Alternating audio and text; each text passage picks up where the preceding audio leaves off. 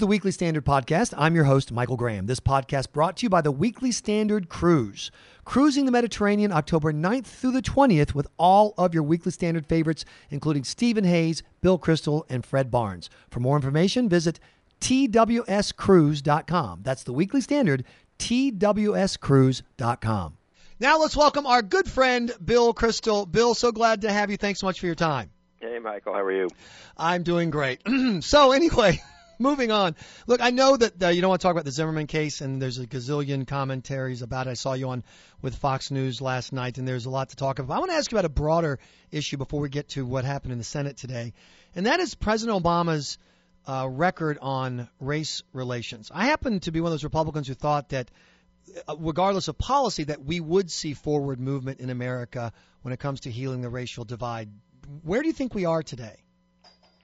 You know, I don't know. I was one of those conservatives who didn't think conservatives were being entirely fair when they sort of said, well, President Obama is going to make things worse. I didn't see why that should happen.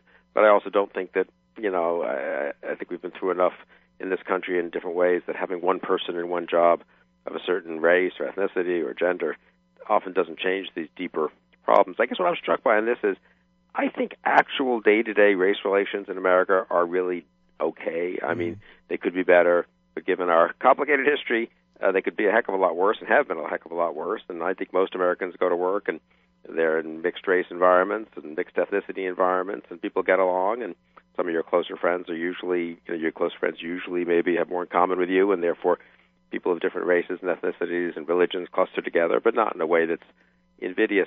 The degree to which the media elites and some other, really the media elites, I would say more than anyone else, mainstream media, have an interest in heightening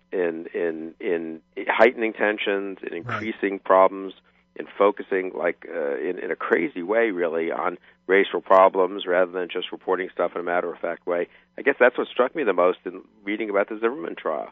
It is perfectly clear the country is not up in arms about it.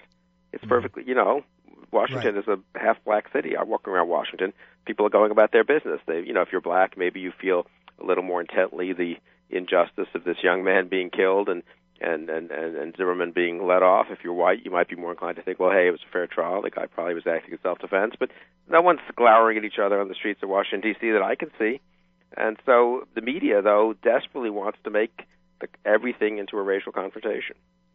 I also think about how that applies to public policy because, for example, on the issue of immigration, which is now moving towards the House, the entire conversation is what are we going to do about race-based vote casting? It had nothing to do with what are we going to do about the problem that not controlling your own borders can create security issues or financial issues. It's all what will voters who look a certain way do and how will they treat the Republican Party based on that? No, absolutely, and there are many immigrants from many places that aren't, incidentally, many immigrants who aren't Hispanic, and many Hispanics who aren't immigrants, or certainly aren't illegal immigrants. So the whole thing has been totally distorted. I agree. Immigration is a complicated public policy issue. We can have debate. Should there be 10 million immigrants over the next decade or 30 million? What should we do about those who are already here?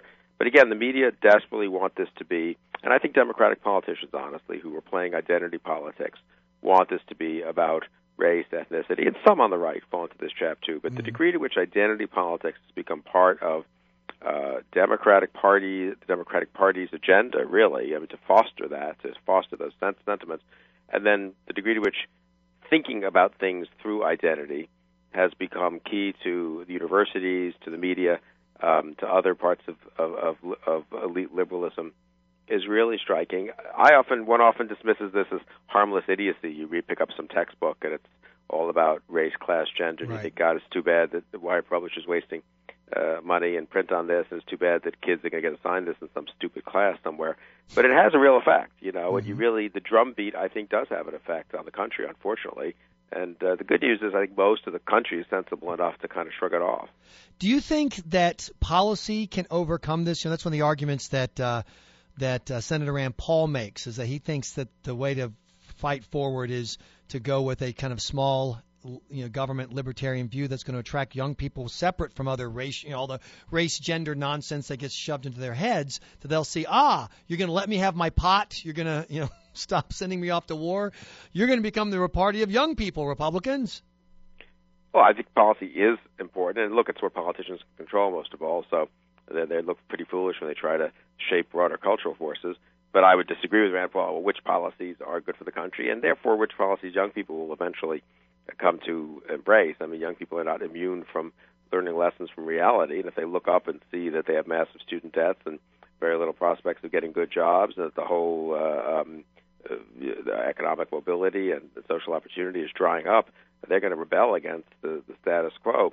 So I'm actually hopeful about young people. I think the Obama thing historians will look back on it as kind of a maybe a one-off or two elections, where there was a certain entrancement and Bush, and they were tired of all that. And it was a little bit of a echo of the 60s. But just as the 60s, the generation that is now 70 years old and is voting more than any other group in the electorate, Republican and conservative, is, of course, the generation that in their 20s was allegedly revolutionary and going to change America. So these people do change. People learn. The key for conservatives is, I come back to this phrase like you and I have discussed this before. My father, famously said that a neoconservative is a liberal who is mugged by reality. Right. And a friend of my father's named Mike Scully, looking at all these liberals who kind of knew things weren't going well in the 70s and early 80s, but didn't want to become conservatives, said, well, a neoliberal, that was a phrase at the time, a neoliberal is a liberal who's been mugged by reality and refuses to press charges. And I've always thought that was really a deep insight, right. I mean, as well as being a witty one, which is there are a lot of people who sort of know that Obamacare is not working. Mm-hmm. But, the media tell you that if you're a nice person, you want to cover everyone, and the insurance companies are bad, and the Republicans are heartless. You do need to give people an alternative. It's not enough to discredit the liberal status quo. You do need to give them positive conservative policies. In that respect, I agree with Rand Paul. I don't agree, I think, on what a lot of those policies might be. Sure. But you do need to have the positive, forward-looking reform agenda. Now let's go very backwards looking to an old word, an old notion of filibuster. We're getting reports as you and I speak that there's been a possible deal, a tentative deal.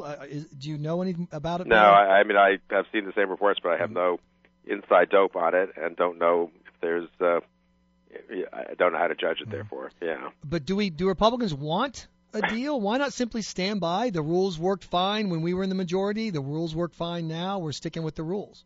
Right, and then let Harry Reid exercise the nuclear option, and let the Democrats be the party that will, A, let Republicans react by refusing to pass anything through the Senate for quite a while, right. except, the stuff to keep the government open, and shutting down the whole Obama administration agenda.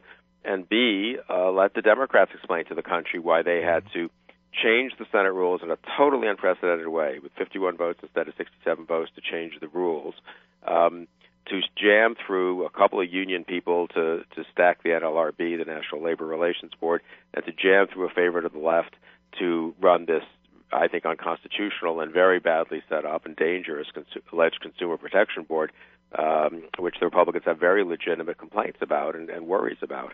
So I agree. I think it's a good debate going forward, but as sometimes happens with our friends the Republicans, they may have decided to snatch partial defeat out of the jaws of partial victory, but that may be unfair. I haven't seen the details, but not when you've got a steeled spine leader like John McCain. John McCain always stands by his principles. You know that, Bill Kristol. They all want to get along, and they don't want to have a shot. You know what I was thinking about this morning? Maybe I'll write this as the editorial this week. I think the House Republicans are doing better. I think the House Republicans, who everyone dumps on from every side, right. The establishment thinks they're a bunch of Neanderthals. The conservatives think they're a bunch of banders or wusses. They're disorganized. They're not good at messaging. The truth is the House Republicans look to me like they have a reasonable shot of killing immigration and really standing on principle there. They're doing a good job on Obamacare. They're going to introduce the individual mandate repeal tomorrow and make the Democrats cast a very difficult vote. And I think generally they've done a good job on the IRS hearings. I'm actually getting, I think it might be time for a little bit of a, in praise, two cheers for the House Republicans. Well, 2 cheers for you, Bill Kristol. Thank you so much for joining us. Hey, thank you. You've been listening to the Weekly Standard podcast brought to you by the Weekly Standard Cruise. October 9th through 20th, cruise the Mediterranean with your Weekly Standard favorites. For all the details, visit twscruise.com. That's twscruise.com.